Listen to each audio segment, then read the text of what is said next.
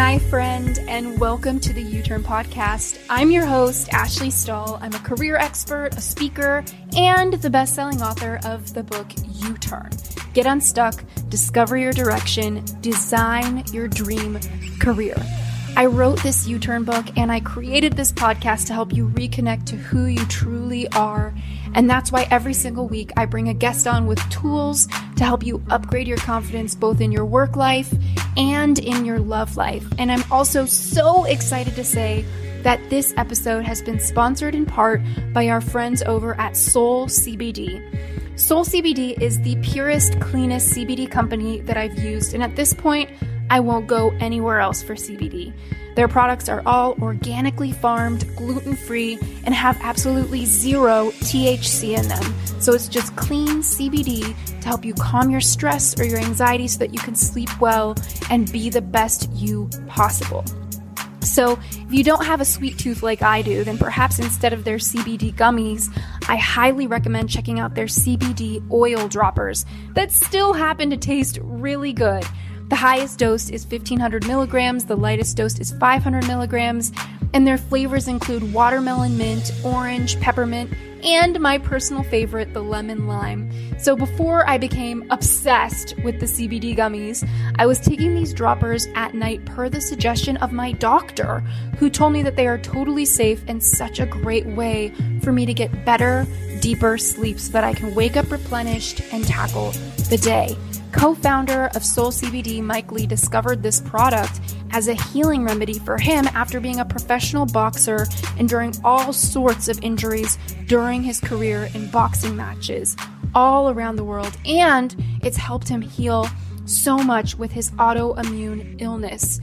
It's really this product that was key to bringing his body back into a better homeostasis, and I know it's doing the same for so many people. This little oil dropper is perfect to throw into your purse, or if you're feeling extra, you can drop a little splash of it into your coffee or your cocktail to calm yourself down for the day. As you know, our friends at Soul CBD have given us a discount code for 15% off your order. I can't suggest them enough. Head on over to ashleystahl.com/soul to access our special page with them. That's ASHLEYSTAHL.com/SOUL, soul, to access our page. And don't forget to use the code U-TURN at checkout for 15% off. That's YOUTURN. Now let's get into this week's episode. One of the things about positive psychology is it's not just about being positive all of the time. And we actually do ourselves a disservice if we try and force ourselves to feel good. So if you're not feeling good, there's also great value in that. So my invitation for anyone that's listening and is going through feelings of loss or encounters grief at some time, as we all will, is to first of all just allow your emotions to flow and allow yourself to really have that release. And then look at, okay, so what is the learning? What is the gift? What is the blessing within this? What's going on, U-Turn friends? I don't know how I have gone this long with a mindset category on this show without having my really dear friend, positive psychologist Nick Pigeon, on the show. She's an incredible business coach. She has a program that is badass called Unstoppable Success. So many entrepreneurs thriving in it. But what strikes me as the most important and moving about her, beyond her being an author of a really awesome book called Now Is Your Chance, is that she seems to always have such a good mood, such a good mindset. And every now and again, when she opens her mouth and starts sharing things that happened in her life, losses that she's had, I just get so moved, so impressed. So Nick, obviously I have all the questions of how you are such a happy person, even in the wake of all of the losses that can happen. So thank you so much for being here on the show. I love that. Big question. Thank you for having me. Yeah, well, I honestly I feel like you get this feedback, like you're in a good mood, you're happy, and you like what you do, and you light up over it, and you're always expanding, and you're going to see your new home tonight, most likely. There's just such beautiful things happening for you, and I'm curious, if you could paint a picture for everybody of what got you into positive psych and what was going on in your world that you had to overcome. Super interesting, because I wasn't always supposed to be a psychologist. I was actually supposed to be an engineer, which is vastly different from being a psychologist. But I had this like intuitive like breakthrough, which made me shift my career from engineering to psych back in, goodness, it was when I was like 17, 18, and I'm now 33. So it was a while ago. It makes me feel old. But I had a partner at the time who was a professional cricket player, and he'd gone to see a sports psychologist who had told him when he was on the cricket pitch and he was going into bat, don't look for the fielders, but look for the gaps in between the fielders instead. Now that's like such a simple like shift in the way that you like frame your life. And I heard that. I was like, oh my goodness. Like this doesn't just have to apply to sport, it can apply to us in everyday life. So that was really when I made that choice to cancel my degree in engineering and start to study psychology. But what a lot of people don't know is that psychology as usual, like that's not focused on what goes well. It tends to be focused more on disorder and disease and what goes wrong with people rather than what goes right.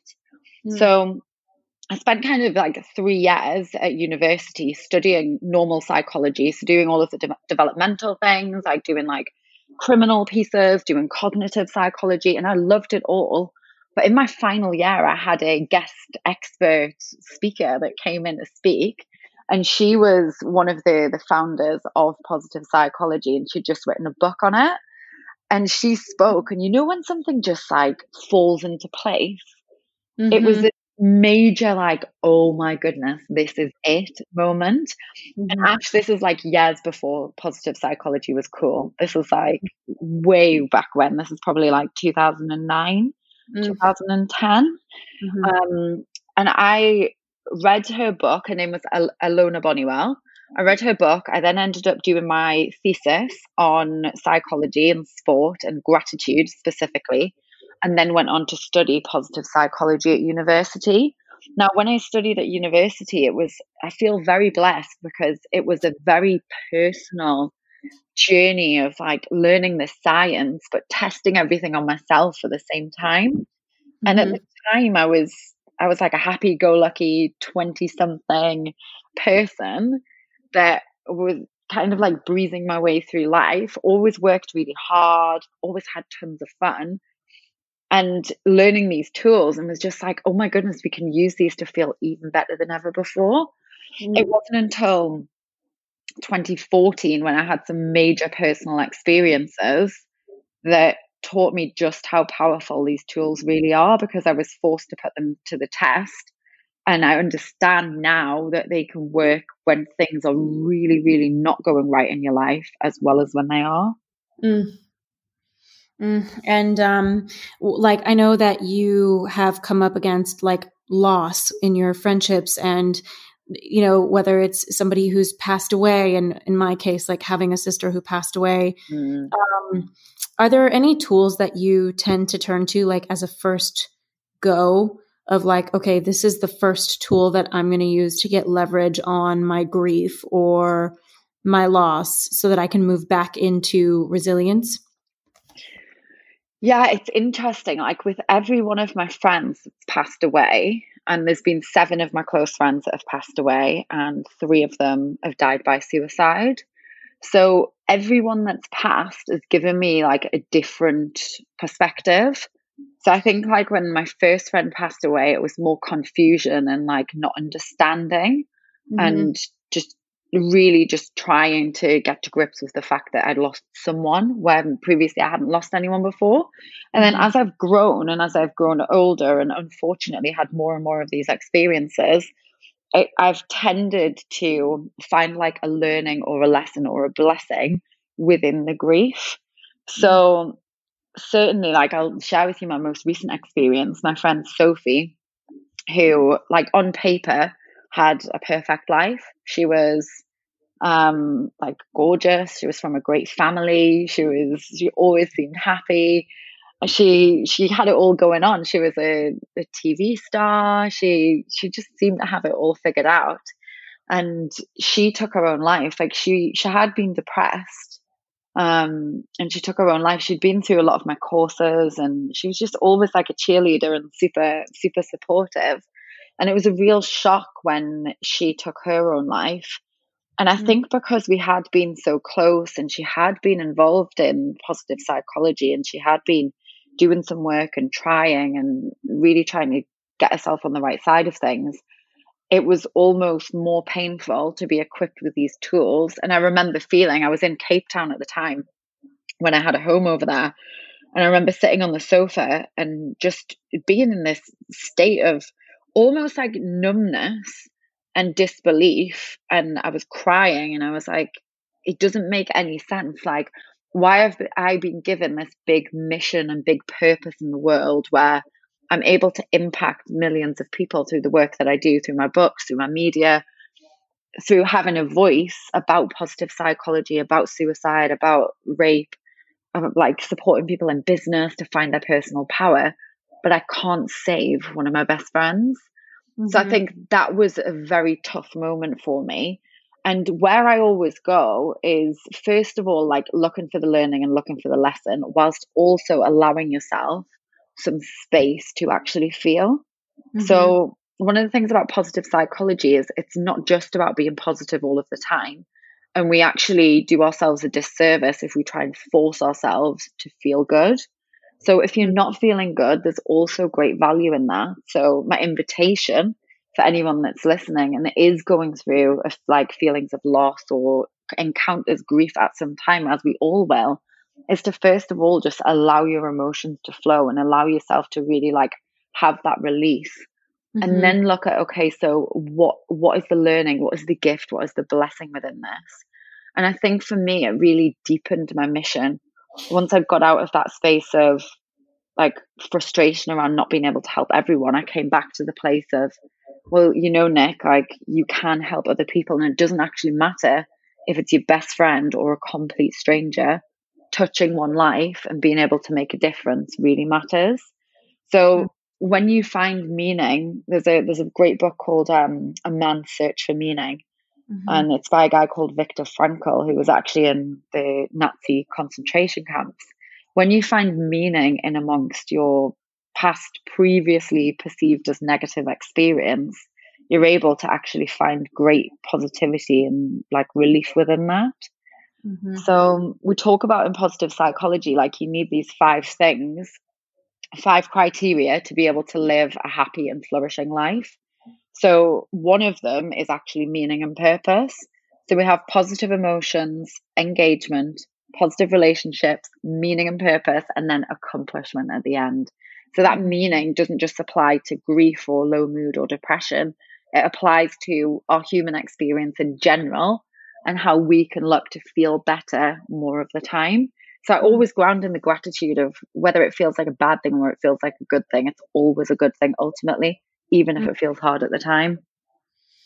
Oh, and I feel like it's so hard to be able to get that. Like one thing I know I was messaging you about this week was just like how I found out my puppy Jupiter has like some sort of neurological condition, like something's going on, and I can feel part of me wanting to go into denial and I'm also being optimistic, which by the way, I find really interesting. There seems to be in positive psychology or just in the spiritual space, a very fine line between holding a vision and like looking at what's possible and having a good mindset versus being delusional. Do you know what I mean? And I feel like with my puppy, I like want to hold a vision that he'll outgrow whatever this weird thing is that he has going on where he gets these little spasm attacks in his leg. But I also am aware of what the vet said, who is, doctor for dogs, telling me that this looks like a neurological condition and it's going to shorten his lifespan if it is, and there's no treatment. And, obviously I had a good cry when I came home from that last week, but one thing that it's really challenging for me is just around certainty.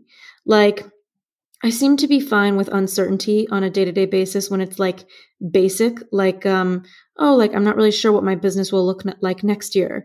I'm not sure if this person's upset at me. Like those things I'm fine, but things that seem to like threaten my dog's life or COVID and how I have, a family member with like all of these lung conditions, like that kind of uncertainty, I think it weighs so heavy, not just on me, but anybody who's kind of dealing with the times right now. how do you navigate uncertainty or knowing that a loss is coming? Like, let's say somebody who's listening right now, their mom is sick and it doesn't look like a good prognosis. Like, how do you create a positive time with yourself while that person is alive so that you're not like almost grieving their death the entire time along the way? That's such a great question. And first of all, like, I'm so sorry to hear about Jupiter, and I'm so glad that he gets you as a mom. Like, what an awesome experience that he actually has you to look after him, like someone that's so conscious, so caring, so loving. Like, that's actually a win. And I always believe we're given these experiences because we're supposed to learn and supposed to grow. So there's perhaps something within you exploring this uncertainty and you exploring these feelings of loss and grief that are going to give you access to a much like broader experience within this lifetime than you would have had before. Yeah, definitely. Definitely. So then in terms of like dealing with grief or dealing with like what might happen in the future and dealing with uncertainty, like I always bring it back to what is real and what is happening right now. What is it that we can control and what is it that's out of our control? And when you start to ask yourself that question, you start to see, okay, so what is actually going on here? Like, what is it that I am scared of?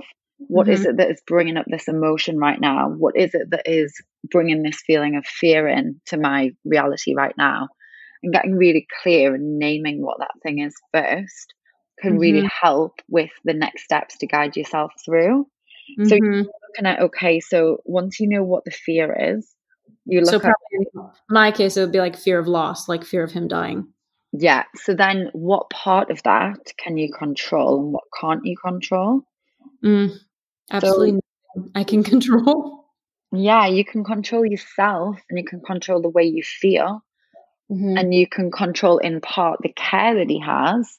You can control how you show up, like how you look after him, the like veterinary care that you get him.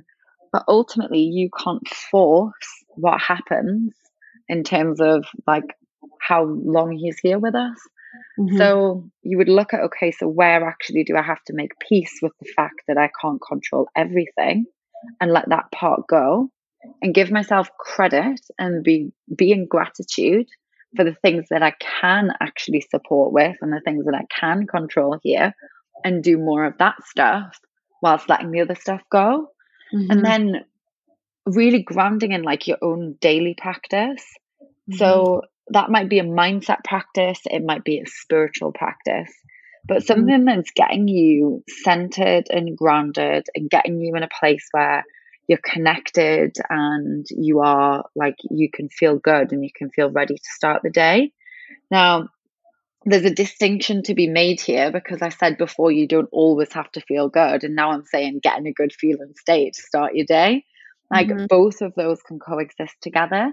So naturally as humans, we have these like ebbs and flows of emotions and no one's going to feel good all of the time. However, from in your day to day, you do have a personal responsibility to hold yourself accountable, to be able to find your peace, to find your center, and to really allow yourself to feel good as more of the time. So my invitation is to figure out like what would be, it doesn't have to be hard. Like the thing that I love about positive psychology is it's really simple, easy to integrate things. And a lot of them, when you share them, they sound like common sense. So you might develop a real grounding practice of meditation. Now, for anyone that hasn't tried it, it doesn't just have to mean like, I used to think that meditation was, okay, so we're going to go and sit on your bed and you're going to close your eyes and you're going to think of nothing. Yeah. So when I tried to do that, it was like the hardest thing in the world to do. So meditation might be finding an app, so something like Calm or Headspace, something that's got, or even on YouTube, like a guided meditation that can get you out of your negative, destructive, like negative thinking loop, where you're looping, what happens if this happens? Why do I feel so bad? I'm going to miss him so much. All of these thoughts and feelings, which are natural thoughts and feelings to come up, but can also be detrimental to how you want to feel and also the things that you want to get done in your life. So having a meditation practice that you can say, okay, I'm done with feeling this way. Like, I've allowed myself to feel this way for some time. And now I'm declaring that I would like to feel better. So I'm going to take 10 minutes and I'm going to sit in meditation. I'm going to quiet my mind. I'm going to really get in, like, do like a loving kindness meditation or something like that. So it's really bringing in these peak positive emotions where you're like overflowing and like with all of these, like the love, the joy, the gratitude, the excitement, the appreciation, these top tier level of emotions, which shoot our frequency up and actually allow us to be in a better place for everything that we want to do. It might also be, so meditation's definitely one. It might also be moving your body. So making sure that these negative emotions or these heavy emotions that we're feeling when it comes to grief, they're not staying in our bodies. So making sure that we're getting out for a walk, even if it's just for 10 minutes, practicing shaking. Like, we do a lot of like shamanic shaking at Kundalini, and it feels so good. It feels so good just to stand, put some music on and shake it out and actually get that energy moving, so that you're not getting this like nervous system response all of the time where you're thinking of something bad and it's actually starting to affect your physiology as well as your psychology and your emotions. So meditation, movement, gratitude. So being grateful for the time that you do have, because looking back, let's say you have another 10 years together. Looking back after that 10 years, do you want to remember being worried all of the time, being frantic all of the time? Or do you want to remember being playful, like really enjoying your time, making the most out of your time? Like, how do you want to be able to look back on the minutes and the hours and the moments and the months that you do have together? Hey U-Turners, this episode is sponsored in part by our friends over at Organifi. My absolute favorite product has got to be their chocolate and vanilla protein powder. Due to my recent diagnosis of Lyme disease, I've been super careful with what I put in my body, and I just smiled from ear to ear when my doctor read the ingredients on the back of their protein powder and gave it the thumbs up. They are gluten-free, soy-free, dairy-free, vegan, and almost no sugar at all. It is just magical and a miracle that it tastes like anything, let alone something this good. Their chocolate protein powder I love to put in with a nut milk, cashew butter, frozen blueberries, while their vanilla is so good with peanut butter, frozen strawberries, and nut milk in the blender. This smoothie is my absolute fix when I'm hungry anytime or when I have a sweet tooth. It's just so good. I mean, here's the thing. It's tempting to turn to that second or third cup of coffee, but the truth of the matter is that caffeine can only do so much. At some point, we need to look at the root cause of our fatigue, and it turns out that the two main factors in low energy are chronic stress and a lack of nutrition. Organifi's clean, organic superfood blends address these problems head on with adaptogenic herbs and mushrooms to help you balance your cortisol levels associated with stress, and they make it so much easier with 1 scoop of protein powder to add so many more nutrients into your diet every single day. If you'd like to grab yourself some protein powder or really any of their magical products, just head on over to Organifi.com/U-turn. That's ORGANIFI.com/YOUTURN, and make sure you use the code U-turn, again, YOUTURN at checkout for 20% off. Now let's get back to this week's episode. I love this so much. And you know, I know it's easier said than done. I'm curious to understand, like, what did your grief look like when you lost your friend Sophie? And I just get sad every time I hear that you have gone through 7 friends. It's like, that is so unusual. It almost feels like it must be a part of your curriculum in life to like experience and teach from that, but so painful. Like, I always actually wonder, and I never get around to asking you, Nick, like, how did you navigate after she passed away? Like, what was your process? It's crazy. It's like, it's literally so crazy. I was literally brought tears to my eyes because grief comes in waves. Like, it's not something that you can make sense of. It's not something that you can put in a box. And like, it's actually a really beautiful thing. Like, I always love when I'm reminded of her. I love when I have the opportunity to like sit and look at photos or talk with friends. And there's so many good experiences that we've got, even amongst not being able to make sense of it. I think at the time, I mean, it's crazy having 3 of your close friends that have taken their own lives. And I've made this part of my research for my next book, Force of Nature. So with the brand like Unstoppable Success that I have, I'm fascinated by what it is that commonly stops people and what it truly takes to become unstoppable. So, like, I've had trauma and challenges in my life, and I've gone on to create an amazing, amazing life, as have so many others.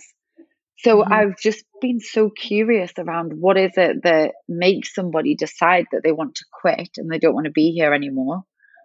And other people go on to not just survive or not just thrive, but they go on to perform better than ever before. So that curiosity, and honestly, Ash, like I never thought I would be a positive psychologist that's become obsessed by suicide. It sounds crazy, but like you say, it's almost like I've been delivered to this place where I've been given these experiences to explore so that I can support with some sort of like advanced understanding. And there's a ton of books on things like resilience. There's books about grit. There's books about adversity. There's stories of people who've overcome it. And there's books about suicide. But there's nothing really out there that pinpoints what it is that makes people go on to have these amazing lives. So when Soph died, it was crazy. I'd just been to a wedding in Mallorca, which is in Spain, and we had like 100 of our friends there for my friend's wedding. And then I'd flown to Cape Town, and nobody ever rings me. Like, I'm a very like text, voice note kind of girl. So every time my phone rings, I have this thing where I'm like, oh God, it's bad news. So one of my friends called me and she was like, have you heard about Sophie? And I was like, no, what? I literally landed, walked into my home, dropped off my bags, and she was like, she's dead. She's dead. She's taken her own life. So I literally packed up my bags again, went back to the airport, flew back from South Africa to England, and just stayed there for 2 weeks just to be with my friends and kind of process. Like, nothing's ever going to prepare you for that. It's always going to give you a response and a feeling and being upset. But for me, these times we've always got through them with our group of friends by being together, by having a shared understanding, and by really being able to like share stories and be intentional about things. Like, we got her we're getting a bench made up with her name on and things like that. So it's looking at what you can do and what you can learn and how you can commit to doing the best for each other to make sure that these things don't happen within our friendship group anymore. There's it's like a phenomenon that's called suicide contagion, which when one friend in a friendship group takes their own life, it's actually easier for someone else to do it because they see it happening and it becomes normalized. So now we see celebrities and other people who are going through this and who are dying by suicide in our society. It's becoming more and more normal. And then through things like COVID, in extreme isolation, it's also becoming more challenging for people to have the social connections and the normalcy of life to actually like keep them going and like keep them in that momentum of a normal existence. So what we've seen is that suicide rates have increased during COVID. And it's not really something that's been like commented on, but it's a real social issue that's going on in our world right now, and something that needs to be addressed. So like, I'm really committed to exploring what it is that makes people keep on going. And I know that one of the things you mentioned, optimism, one of the things is actually hope. So it's a positive psychology thing that we study, but it's also something that's studied in studies of suicide. And what people mention is that the reason that they keep on going, the reason that they get through another hour or they get through another day is because they do have something to hold on to that is hope. And we also know that talking helps. I felt frustrated because I felt like everybody says talking helps, but it doesn't really help. But studies have shown that it does. So we can lean on the science and say, actually, finding a sense of hope or giving someone a sense of hope, someone that you know that is maybe struggling with depression or is shared with you that they're feeling suicidal, if you can demonstrate to them or give them examples of other people that have overcome that, then they will find feel more hopeful that they can actually get through it too. Mm-hmm. Yeah. And, I'm just listening to you and thinking to myself, like, I had a very close family member who I had no idea had a period of time that they were suicidal. And it was interesting for them to share this with me after the fact, because I can hardly look back into our history together and recall moments where they seem so low to me that they would think that's an option. And so, like, what information do you have around like people's well-being as a population? Like, are most people walking around like in depression? Like, do you know anything about just the population as a whole and how much depression there is out there? Well, depression is really more prevalent than ever in our world. And what positive psychology does, it actually deals with moderately mentally healthy people to shift them up into the top tail end of psychological flourishing.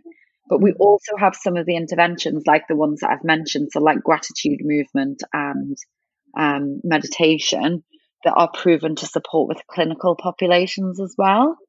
And I think what's important to understand is that people, I feel like there's this huge sense of like shame around like not feeling good, and we're slowly but surely coming to a place where we're able to have more conversations around the way that we feel, and we're able to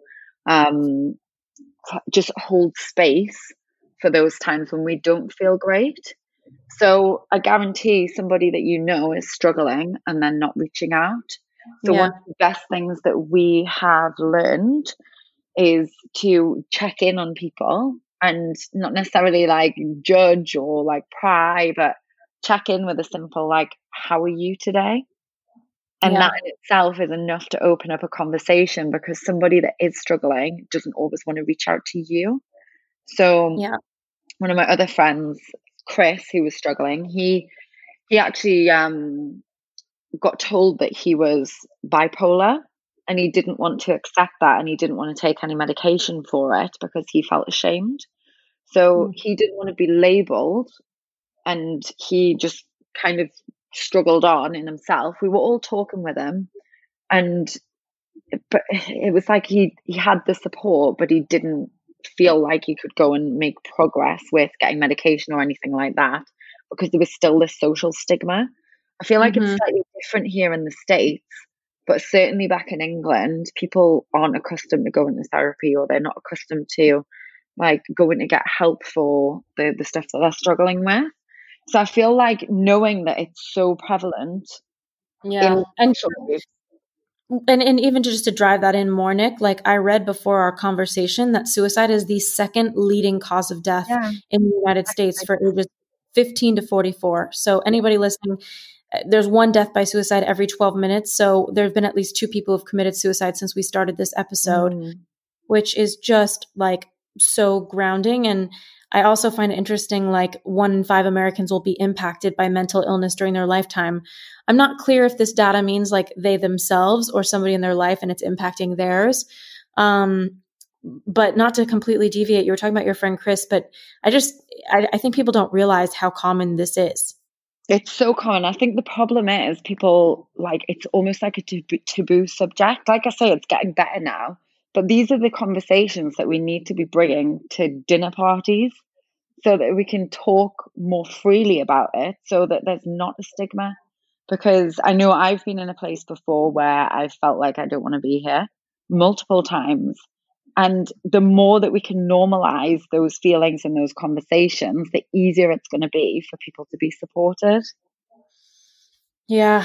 And I also, I'm curious, like if somebody listening right now is feeling, because I know, especially with 2020, it's just been such a doozy of a year for so many people, and a powerful year for others. But sometimes when I'm really doing well, I kind of tune into my awareness of how many people are not feeling good right now.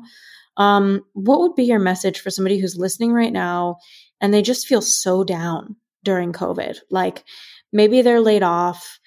Maybe their career is stagnant.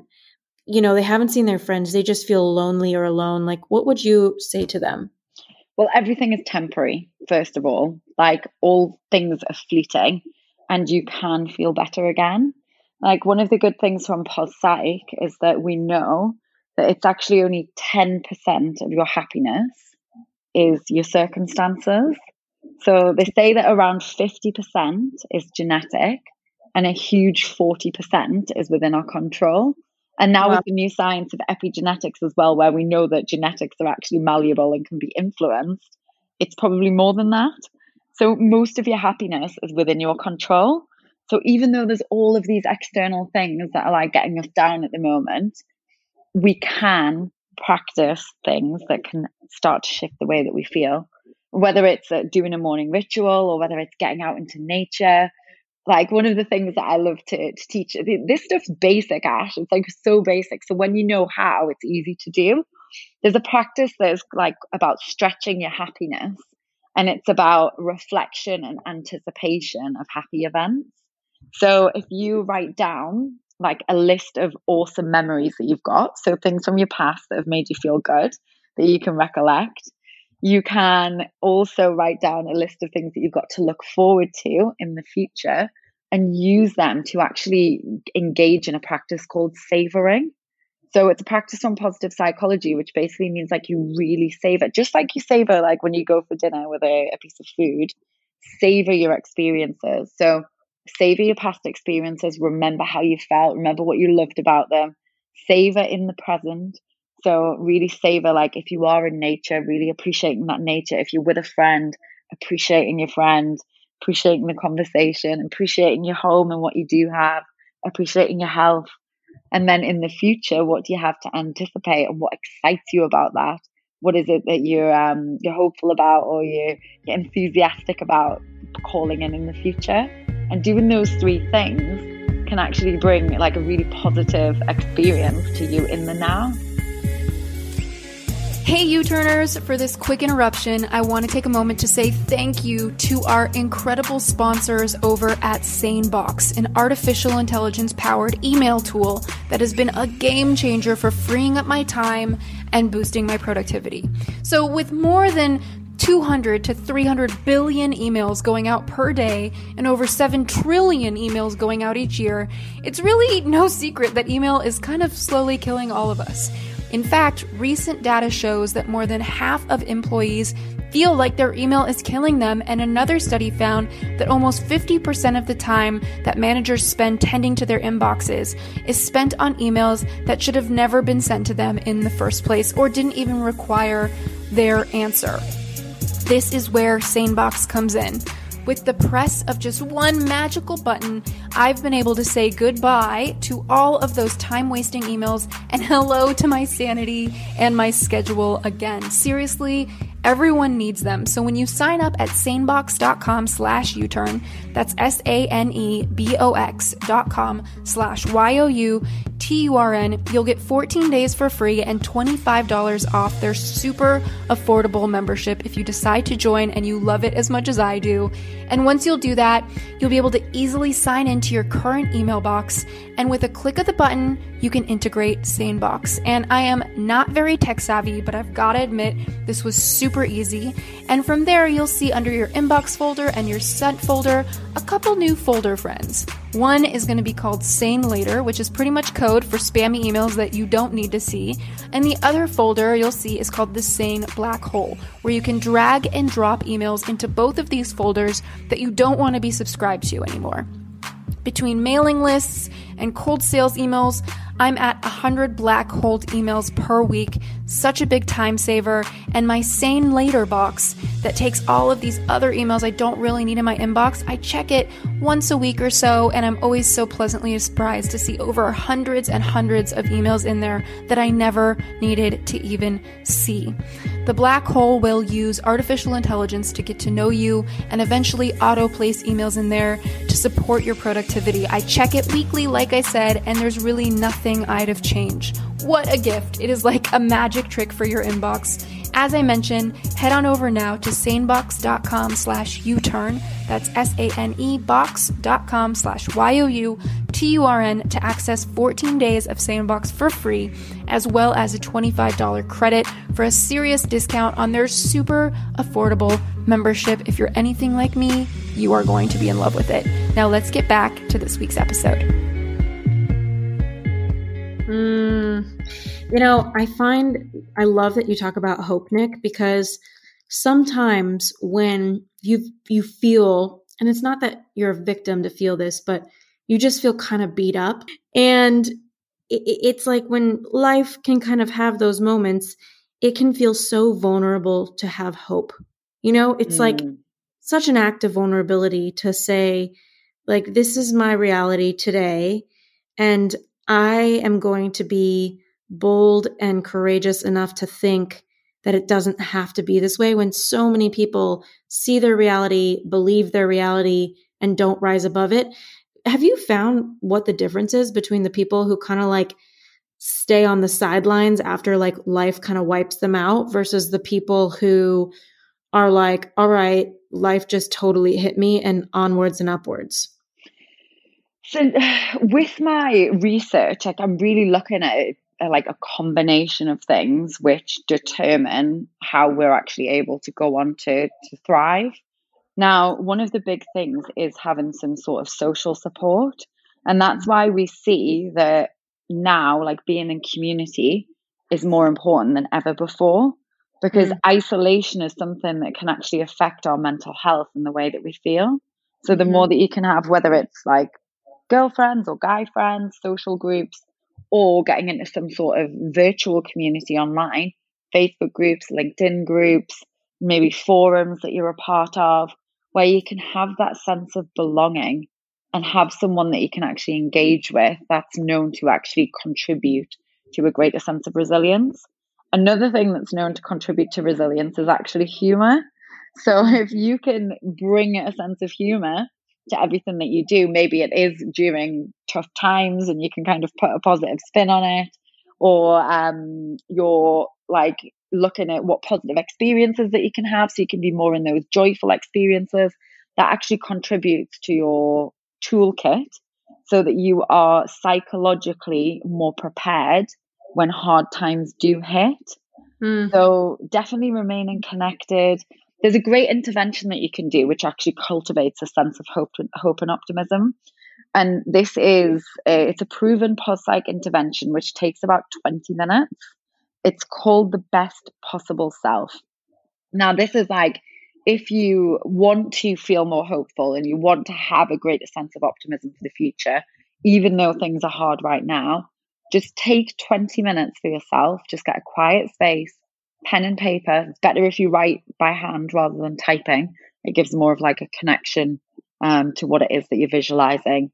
And I want you just to imagine a time in the future when everything has gone as well as it possibly could, and really get into how you would feel in that moment, in that place and space and time. Where are you as your best possible self? Who is it that you're with? What are you wearing? How do you feel? What do you smell? What are you doing? What do you do for work? Which family are there? So really paint a picture, a really vivid picture for 20 minutes of what that life reality looks like when everything has gone as well as it possibly could. And that is known to bring feelings and a sense of hope and optimism for time after you've done that as well. Yeah, it's like the power of the mind and how much we can go up, we can go down when we put a vision in our head. It's like if I let myself think about losing my dad, it's like I could get to tears very quick. That's how, and it feels so real. So it's like, or especially my puppy who has this possible diagnosis. Like when it comes to creating a vision for your life, and you get setbacks and stuff like that. How do you navigate when there's like a big failure or something like that? Like I know for me, losing making enough mistakes in business to lose $500,000 and spending the past few years paying it off, with my last $30,000 check paying it off next week. By the way. Yeah. Sorry. Well done, my friend. Amazing.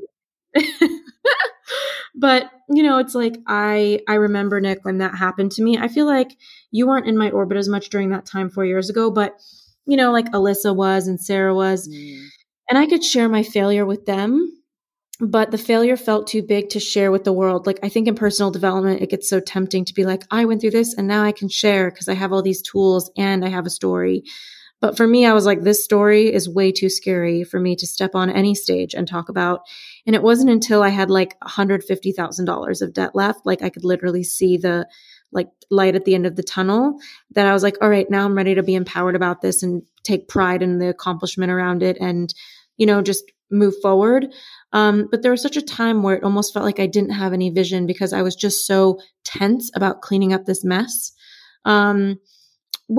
How can somebody kind of get started? You were saying like visualizing, if they're drawing a total blank, like, do you have anything they can reflect on or anyone they can talk to or suggestions for them to, I don't know, like this whole idea of making a U-turn, like reconnect to themselves?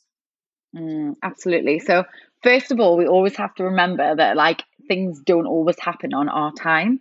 And it comes back to this control thing. I feel like a lot of us will, and I know I've done this before, like I want it to be this way in this time and it has to happen and it has to look like this. Like actually we don't have that much control over everything that we do. So what's beautiful about like visualizing and manifesting is you can get emotionally connected to a picture for the future and then allow the how to figure itself out. So even though you had this experience, which has been really hard for you, like I fully believe that all of our life experiences are meant for us. And even if it doesn't seem like that is on your path and it doesn't seem like it was your direct route from A to B that you wanted, that's actually given you so much that you can teach others from. And it's given you so much life experience along the way. So I feel like we have to be available and open for these little kind of sideways movements on our path because that is our path and that's what's meant for us. And it doesn't have to look the way that we think it should look and it doesn't have to look like anybody else's. When it comes to visualizing, I think you have to, like the easiest thing is to break it down. So there's a great tool called the Wheel of Life that is used in life coaching, and it runs through 8 areas of life. So it runs through things like career, money, physical environment, romantic relationship, friends and family, leisure time, religion and spirituality. And it asks you basically to give yourself a rating from 1 to 10 on how satisfied you are with each area of your life right now. And then you look at, okay, so what would actually take you from where you are now? So let's say you're a 7 out of 10 and you want to be a 10 out of 10. What would take you from a 7 out of 10 to a 10 out of 10? And maybe do like a best possible self exercise for that particular area of your life first. Then take the next chunk and the next segment of your life and look at what you would take you from a 5 out of 10 to a 10 out of 10. So rather than doing one big visualization, which I agree with you, can be overwhelming, you might not know where to start and you might be thinking about like this blank canvas and nothing comes into your mind. When you start to segment it into separate areas of your life, it's much easier to get each building block or each piece of the puzzle and then develop a fuller picture from there. The second thing I would recommend is when you're doing your visualization, put yourself in it. So I used to have this visualization of driving up the PCH from like to Malibu in an open top car. And so to use this example, I would imagine myself not seeing myself driving and looking at myself in the car, but actually me in the driver's seat feeling what it feels like to be in the car instead. So you put yourself in the movie instead of watching the movie. Like you kind of zoom out and take a look at the situation, like you narrate it as if it's not you. No, you do it the other way around. So you put yourself in it and you build the visualization as if you're in it. So rather than painting a picture and saying my vision looks like this over here out in front in 30 years time, and I see myself in my home with my family and with my ideal partner, you would actually put yourself in the house and you'd be seeing what it looks like to look at your countertop or look out of the window with you actually in the house itself. And that's one of the powerful ways that you can create like a more powerful association and you can get into the emotion of it so that you're in the vision instead of just observing it. I've got you. Okay. And I know that for some people, like at conferences, when we're asked to like speak as if we're in our vision, there's like, I don't know if it's like shame or discomfort that shows up. Like, what do you think that's about? I think we can all be more unapologetic about our vision. I think there's so much judgment in our world right now, and there's so much like I should think this or I should do this, and it's normal, like growing up and positioning yourself against other people and thinking that you should do things a certain way. But I always believe when it comes to visualizing, the more that you can get quiet, get connected, and really feel what feels true for you and live from that place of desire rather than from a place of thinking, rather than from a place of what does someone else want me to do? Like, what does my dad want me to do? Or what should I do? Come back and tap into that place of desire, because there is no shame when it comes from desire. There is no wrong when it comes from desire. And it's getting comfortable with being unapologetic about that can really help us not take necessarily the full, not know how to get to the full vision immediately, but just to start taking a positive step in the right direction first. Nick, I'm so happy that I had you on. This was such a important conversation. Is there something that I should be asking you that I haven't thought to yet? Yeah, I think we're good. Okay. Well, I honestly I know everybody's going to want to keep learning from you. Can you tell everybody a little bit about your book? Now is your chance. Can you tell everybody about also the Unstoppable Success Accelerator, what you have going on in case they want to be an entrepreneur? Absolutely. So Now Is Your Chance is my first book. So it was an award-winning best-selling book. It won Psychology Book of the Year in 2017. And it's a 30-day guide to living your happiest life using positive psychology.